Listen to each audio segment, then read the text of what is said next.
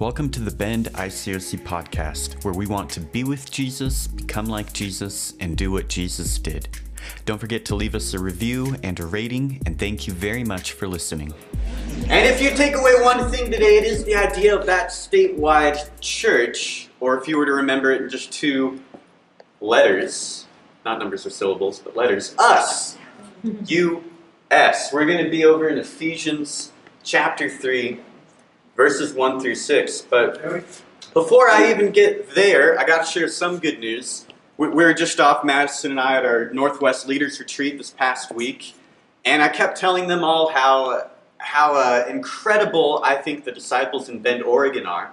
And I'm sure that it's true for disciples around the state. I know Houston was telling me about Corvallis and the Boyds from Eugene, and everyone sharing just how thankful we are for the family, for that statewide church.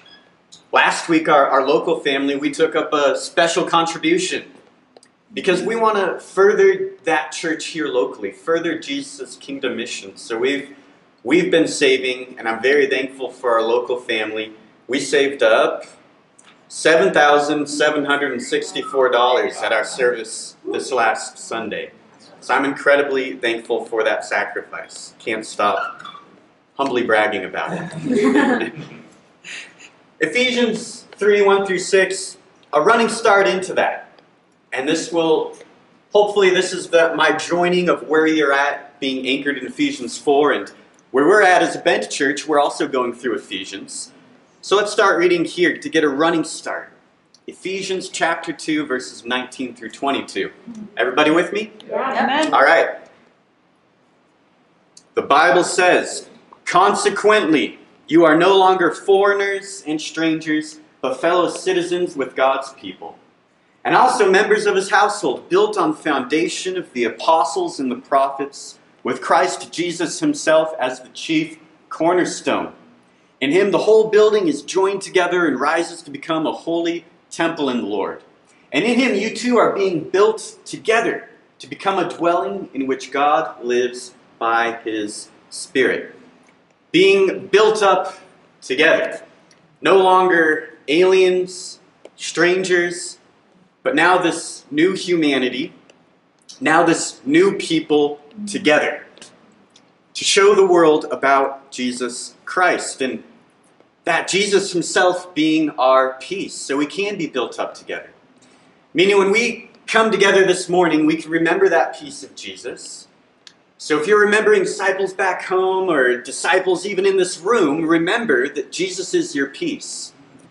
And if there's something in between you and another disciple, remember that in between you is Jesus, and he is your peace. And we have to reckon with that. I'm thankful for that. When you have something with a brother or a sister, remember Jesus is in between you as well. And that's why we're a family. Amen? Amen.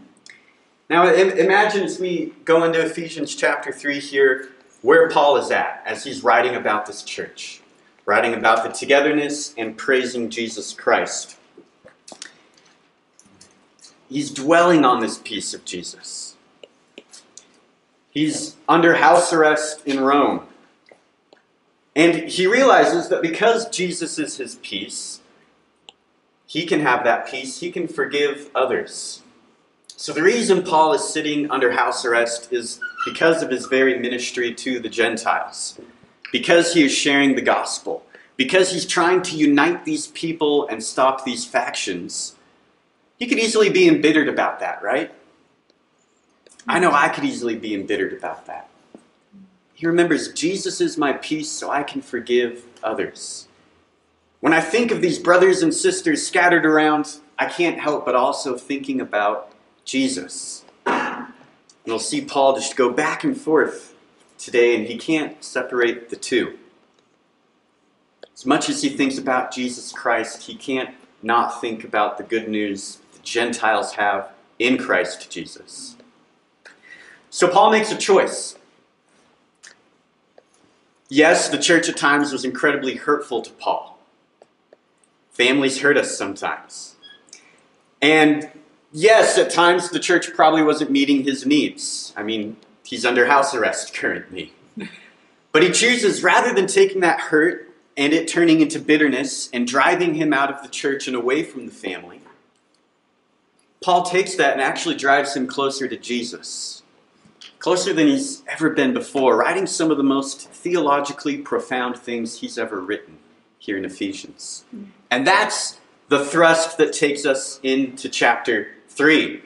So you were all at this retreat talking about Ephesians chapter 4, right? And that starts off with, as a prisoner of the Lord, then I urge you. Well, before that, in chapter 3, Paul has this long prayer. And before that long prayer, he's right here saying something very similar. God's word says in Ephesians chapter 3. And this is so incredible. This is God revealing his secret plan.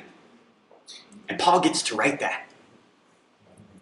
And not only does this, I'm not hyping it up here, not only does this change the course of human history, but this is a revelation for more than just humans, but to the entire universe. It says to spiritual forces, good ones and bad ones, that through the message of the church united on this gospel, God is revealing his secret plan. Imagine if you got to write that, like Paul is writing that here. But Paul doesn't take on a celebrity status. Rather, we read, for this reason. Because of this united church and this gospel, I, Paul, a prisoner of Christ Jesus. That's his identity. On behalf of you Gentiles, verse 2, assuming that you have heard of the stewardship of God's grace that was given to me for you, how the mystery was made known to me by revelation, as I have written briefly. When you read this, you can perceive my insight into the mystery of Christ, which was not made known to the sons of men in other generations, as it has now been revealed to his holy apostles and prophets by the Spirit.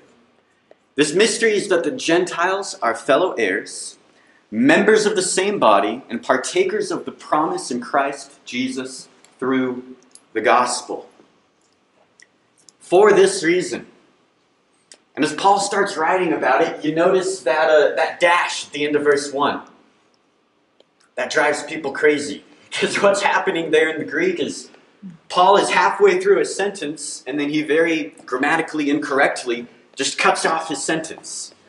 And for 13 verses, he has this big aside, this big parentheses, this big interruption by his own thinking of, wait a second, let me tell you about my ministry. He's like, oh yeah, hi, I'm Paul. Because for 2 chapters, Paul has been talking about the grace of God, God's plan. He's so overwhelmed about it. He can't shut up about it. He can't keep it to himself. And we can learn from that if we, again, put ourselves in Paul's position. So he gets to write this. But he's so overwhelmed in what God is revealing about his grace, his gospel, that he can't stop talking about that grace. And then, I mean, imagine sharing your faith with somebody, or telling them about your church, or telling them about the kingdom, but you're just going on and on about God's grace, and then after 2 chapters, you're like, and oh yeah, I go to a church, and my name is so-and-so, and we meet down the street. Like, that's Paul's approach, just talking about what God has done for him and our redemption, amen? 2 chapters of that. So then why break off this sentence, and Paul suddenly is going to shift to talking about his own ministry, and he kind of authenticates as, hey, I'm an apostle, and that's why I have this revelation, and how you can read it, and I just need to tell you about that, and I need to keep talking about this Jew and Gentile thing. Why break the sentence off? And why, it's cliffhanger, right? Hey, I'm Joey Hungerford, I'm going to prison for you. But anyways, let me talk about this. Why would Paul do that? Cliffhanger. It's because what Paul is about to talk about is something worth going to prison for. And it's worth breaking a sentence off for. It's worth living for, and it's worth dying for. Yeah. Let's pick it up in verse 2. And we're going to look a little more deeply at this. This is the mystery revealed, God's plan. Let's look at that one more time. He says it point blank. Assuming that you have heard of the stewardship of God's grace. I just got to talk about his grace that was given to me for you. How the mystery was made known to me by revelation. Fast forward to verse 6. This mystery is that the Gentiles are fellow heirs, members of the same body, partakers of the promise in Christ Jesus through the gospel. Man. Imagine that if you suddenly knew of this other family that had received a large inheritance. They hit the jackpot. They're heirs of this. But then all of a sudden you find out, hey, I'm a member of that family too. I get to have that inheritance. And the Gentiles are going crazy that they can be members in this body. And that's what this mystery is. You are in this family.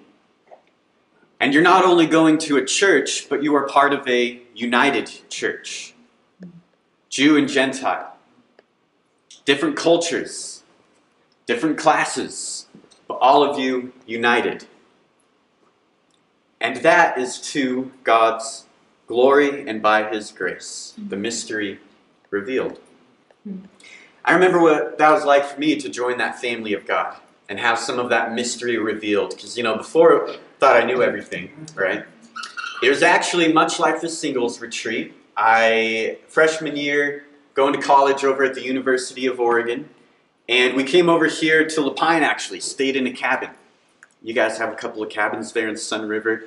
And we were staying there, and I was just blown away. I'd started studying the Bible, and I was like, okay, so you guys are teaching me some things, I guess. And the more I read, though, and the more I was challenged to read, the more God was revealing Himself to me.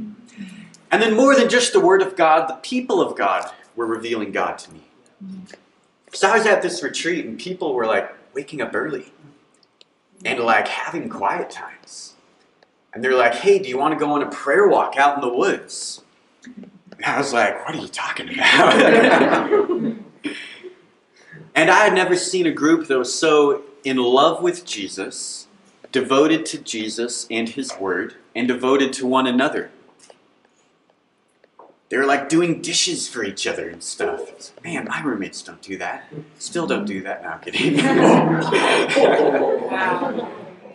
I'm only talking about Sersha.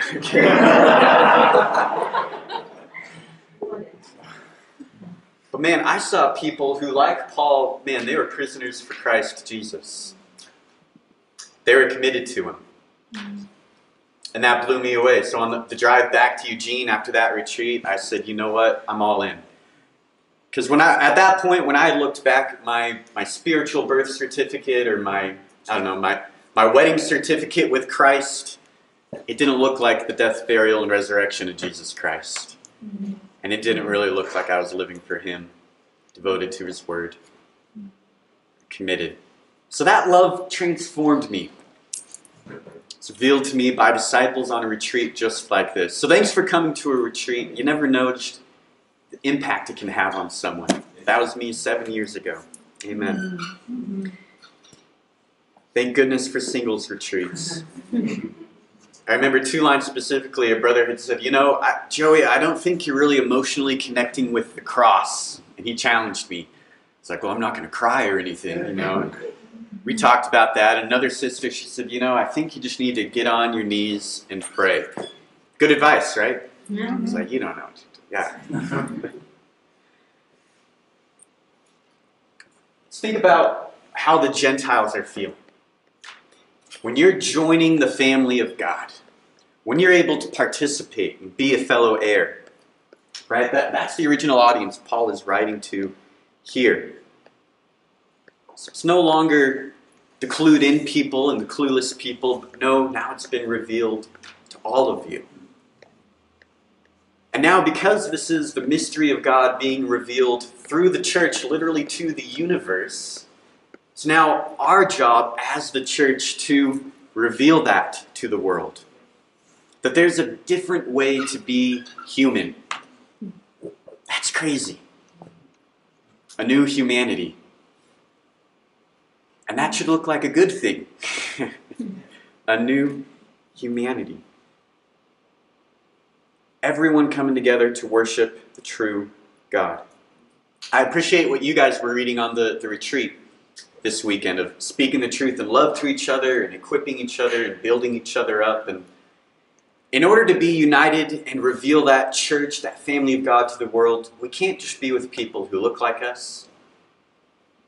The church gives that context of relationships, of people who aren't like us, to where we can really learn about God more deeply, each other more deeply, speak the truth in love to one another.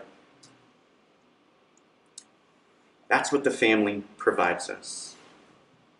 That's why Paul is in chains for the Gentiles. But I think it's deeper than that. Now try putting yourself in Paul's place. So the Gentiles, they're saying, okay, here's God's plan, and God's plan is for us to be united. Same for us today. God's plan is for us to be united. That's his plan A. There is no plan B here. Why would Paul, what would cause him to drastically think so differently about these Gentiles? Or about the Jews or the Christians, people he was persecuting, and now people that have led him to being in prison. And yes, Paul, as we read, he's talking about, well, I'm an apostle, but being an apostle wasn't something he sought after. It's something that he's called to by the grace of God. We read in these 3 passages how Paul was called. I became a minister according to the stewardship from God that was given to me for you, to make the word of God fully known, the mystery hidden for ages and generations, but now revealed to the saints. Now get up, stand on your feet. I have appeared to you to appoint you as a servant and a witness of what you have seen and will see of me. This is in Paul's calling, so it's Jesus saying this. I will rescue you from your own people and from the Gentiles. I am sending you to them to open their eyes and turn them from darkness to light, from the power of Satan to God, so that they may receive forgiveness of sins and a place among those who are sanctified by faith in me. Lastly, in Acts 20:24, however, I consider my life worth nothing to me. My only aim is to finish the race and complete the task the Lord Jesus has given me, the task of testifying to the good news of God's grace. So when Paul breaks this sentence off and he says, hey, I'm in prison, he's not like passively, I'm in prison for you and you should feel sorry and I'm carrying the church on the back of my servant heart. It's not like that at all. He says, I am nothing, and this is for you and to your glory. And this is a good thing. And this is God revealing his plan by his grace. As Paul is writing this, he just, both in his calling and writing in Ephesians chapter 3, I always try to put myself right there, because as he's talking about Jesus, and the more clearly he's revealing Jesus Christ through his words and what's written down, the more clearly he's seeing this plan for the Gentiles. It's as if for him to be more intimate with God and closer to God means to be in chains for the Gentiles. He just can't separate it. He's talking about being in Christ, and man, I just want to bless Christ Jesus, but man, let me tell you about your Gentiles and how you're united and how that's a blessing. Just back and forth for 2 chapters straight. Talking with them, distracted by God, and then talking about God, distracted by them. I call it a grace vortex. I heard a jazz musician put it that way once. And he said, oh yeah, Paul, like jazz, is just riffing back and forth right here. He's getting pulled into the grace vortex. Have you ever felt like that? Being pulled into a grace vortex, you just can't keep it to yourself. You just can't stop talking about the blessing of knowing this Jesus. You're sucked into it. I think that's why Paul gets caught up, gets distracted by his own thinking, and has this 13 verse aside, cutting off this sentence. Has the message of Jesus had an impact on you like that? His gospel. Has it caused you to think so drastically different about another group of people, or a type of person, or even just another person, someone you know, in the family of God or not in the family of God. That's the impact of the gospel of grace for Paul. How has it caused you to think differently about others?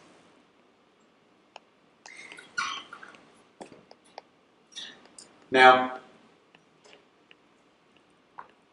I don't want to downplay that, yeah, Paul's in prison, but he doesn't really care about it, He's fine with that. I'm sure he feels it. I'm sure he cares about it. And I do just want to point out that there is a costly nature to this mystery being revealed. And there is a costly nature to this gospel of grace. For Paul, that meant being in chains.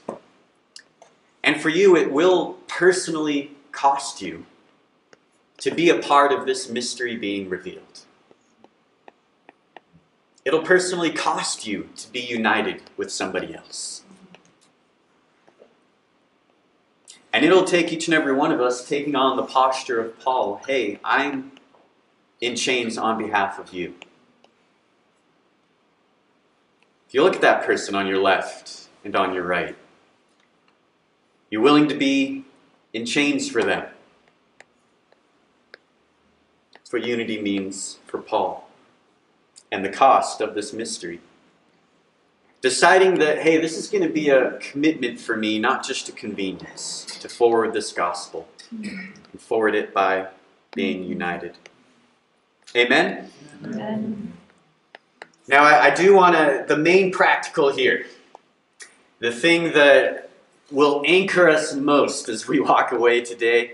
When I went to that singles ministry retreat 6 years ago, I don't remember any of the lessons. But I do remember the way they made me feel. And I remembered their example of being in the Word of God. Verse 4, I think this is the most practical thing. When you read this, you can perceive my insight into the mystery of Christ. And I think that's where, as we imagine Paul's place and the Gentiles hearing this and what we can do today, it all intersects there. Because Paul, as an apostle, is writing this. It's getting written down. They're reading it. They're hearing it. But we can read it today. And we should read it today. On reading this, we can perceive this mystery and insight just like Paul. By the power of the Holy Spirit, we can have that enlightenment. I didn't get that when I first started reading my Bible. It took me quite a while. I was like, well, I'm going to take the gradual approach, I needed people in my life to help me with that. But this is how you can be anchored. And here's what I had to realize early on in reading the Bible and after that singles retreat. So I'm a baby Christian. What I had to realize was God could only reveal as much as I was willing to receive. If I wasn't opening my Bible, I wasn't really willing to receive more revelation from God through the apostles, from God through His Word. And so I remember back, and even my discipleship times really suffered for it when I wasn't reading the Word of God as a baby Christian. So I'd meet up with my discipler, and I'd be like, man, I want to date a non-Christian, or man, I want to go to a party in college, or hey, I'm on the struggle bus doing this or that. And it's always like crisis management. He's like, well, what does the Word of God tell you? And I'm like, I don't know. I really don't. You just tell me. But then over time, it was just Him convicting me, and not the Word of God convicting me, and not the Holy Spirit convicting me. So I was just, my gas, there was no gas in the tank. I wasn't anchored in the Word of God. So this brother had a brilliant idea one day. He's like, hey, let me move in with you. It's like, okay. He needed a roommate, and he had just moved into the church to be an intern. And so he was living with me, and week one, he said, hey, I noticed you're up really late watching movies. And I was up before you, and I noticed when you got up, you only had your quiet time for like 5 minutes. And I was like, yeah. He's like, yeah, it really needs to be longer, actually. It's like, I I wouldn't be able to do anything if my quiet time was only 5 minutes. And I said, well, you just don't understand. And in my mind, I was thinking, you know, you gave up your life to be a church intern, but I still have a life. I got work. I got work. I'm going to classes. I'm getting this fancy cinema studies diploma I'm going to use someday. And that's what I was thinking. I was like, yeah, so I can't really have a longer quiet time. And he said, yeah, well then I can't really disciple you. And he was pretty right about that. So when you have discipleship time, he'd let me know, hey, I can be your buddy, I can be your friend, we can hang out, but man, if you're not praying, if you're not rooted in the Word, if you're not equipping yourself, how are you going to equip others? And for each of us, if we're not rooted in the Word of God today, we're not going to have teachers or elders or evangelists tomorrow. Or disciples who can equip others. So if you walk away today, remember to read your Bible. Because that's where God will reveal the answer to so many questions. And if you have a D time in the next few weeks and you're lost, just go, man, I need to read my Bible and pray.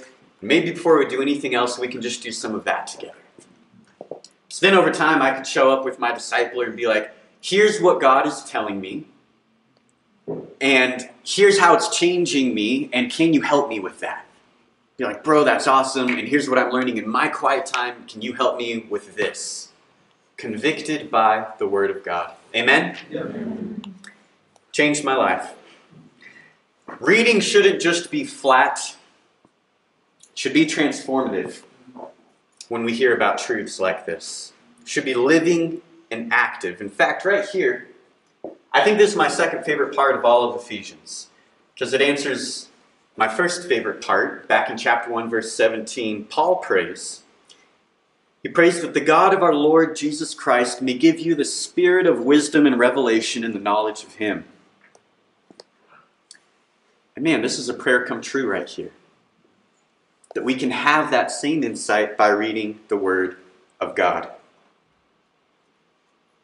If you don't read the text, it's tough to fall into that grace vortex. Now, in conclusion here, well, before that, and then in conclusion here, this aside ends in verse 13. And I want to connect it there to just really prove that Paul isn't saying, hey, I'm in chains for you, so you should feel sorry for yourself. In verse 13, when he finally comes out of this, he says, so I ask you not to lose heart.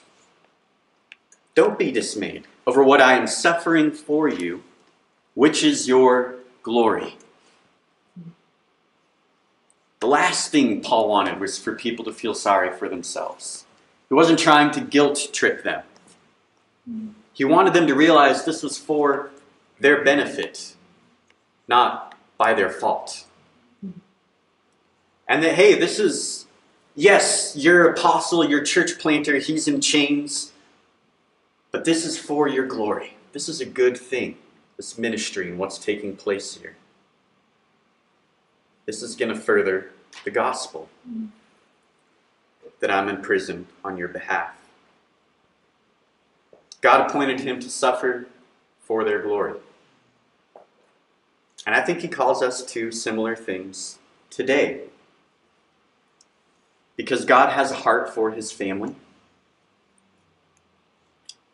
And needs us to suffer for that family at times. Find ourselves in that place. Man, I'm just like Paul. I think I have to suffer for this brother. Paul doesn't capitalize on that, right? Though he's in that circumstance, he's able to reframe it. I mean, look at how Paul describes it. It's for your benefit, for your glory. Don't lose heart. I mean, is that the way you talk about your service to brothers and sisters? Hey, you know what? I just want to give God the glory. I just want to help out. I just want to do my part.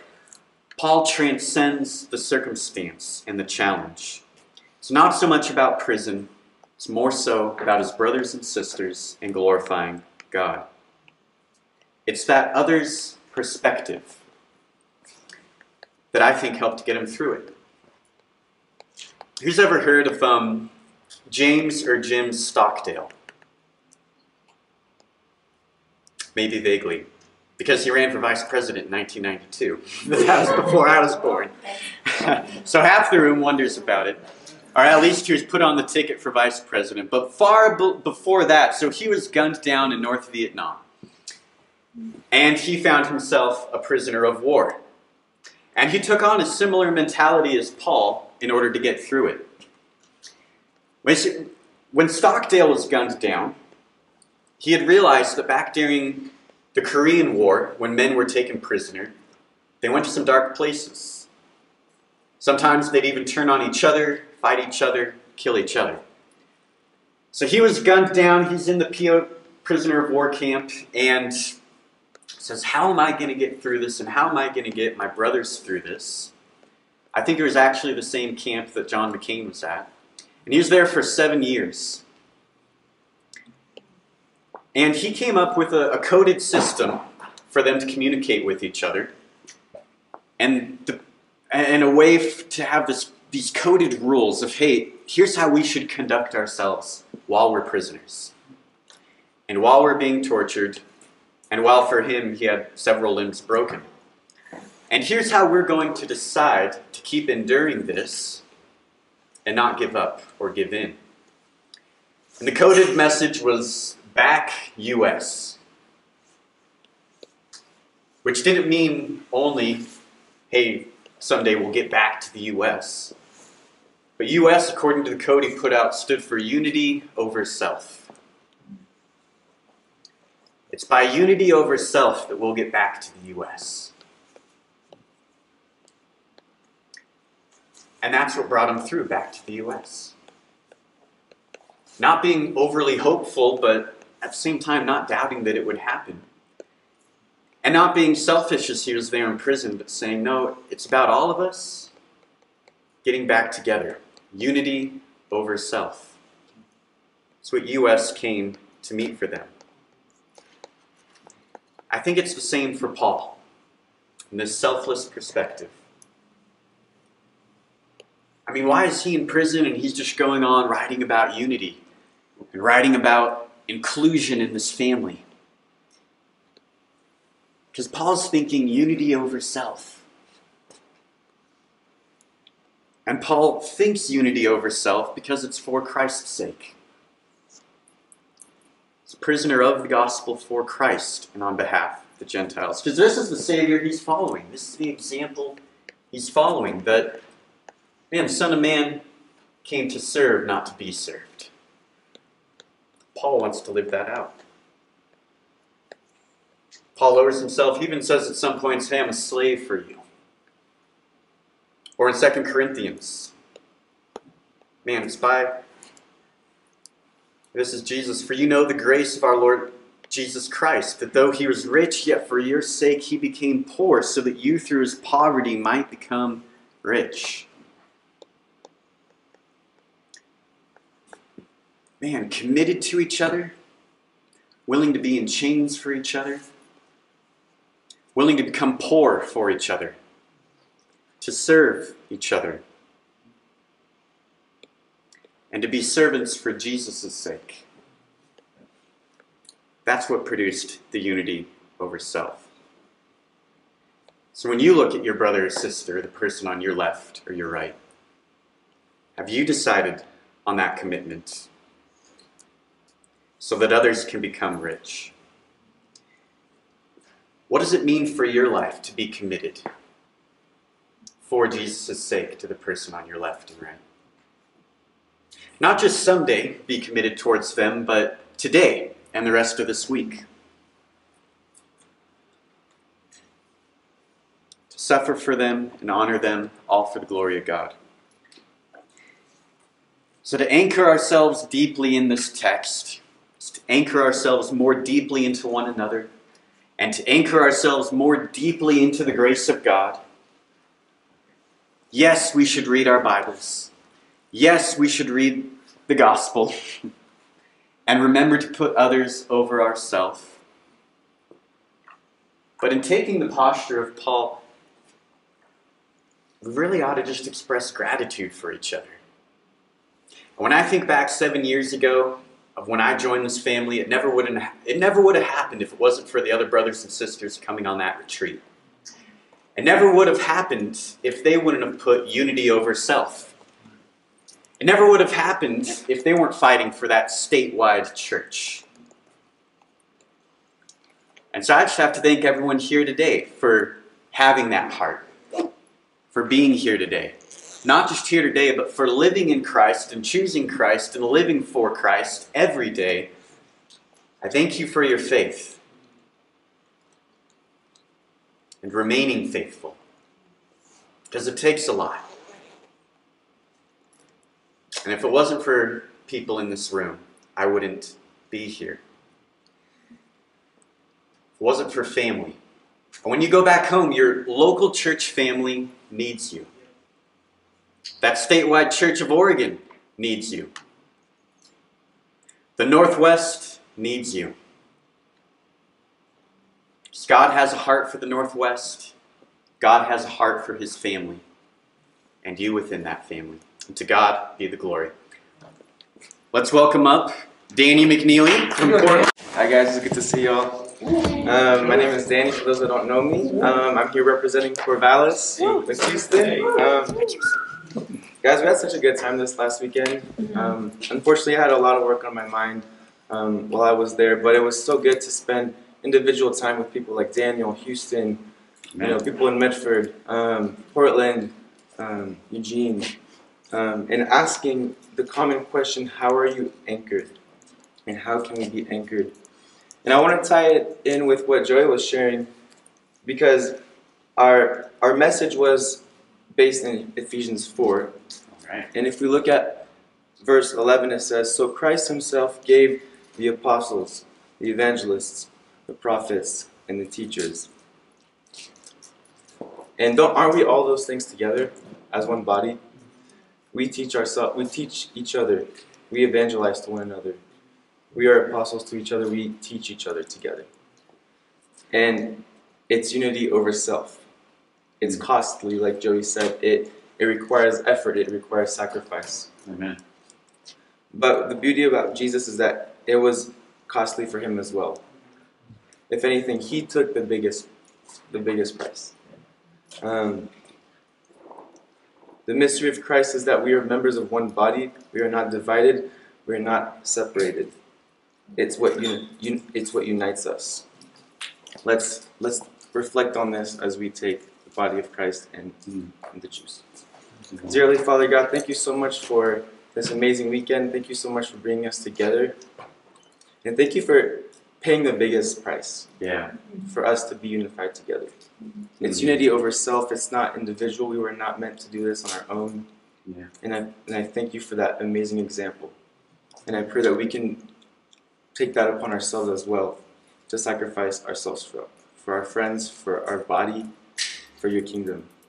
It's in Jesus' name I pray. Amen. Amen. Thank you so much for listening to this episode. It would mean so much to us if you were to leave us a review and a rating for our podcast so that this message can reach others. Thank you.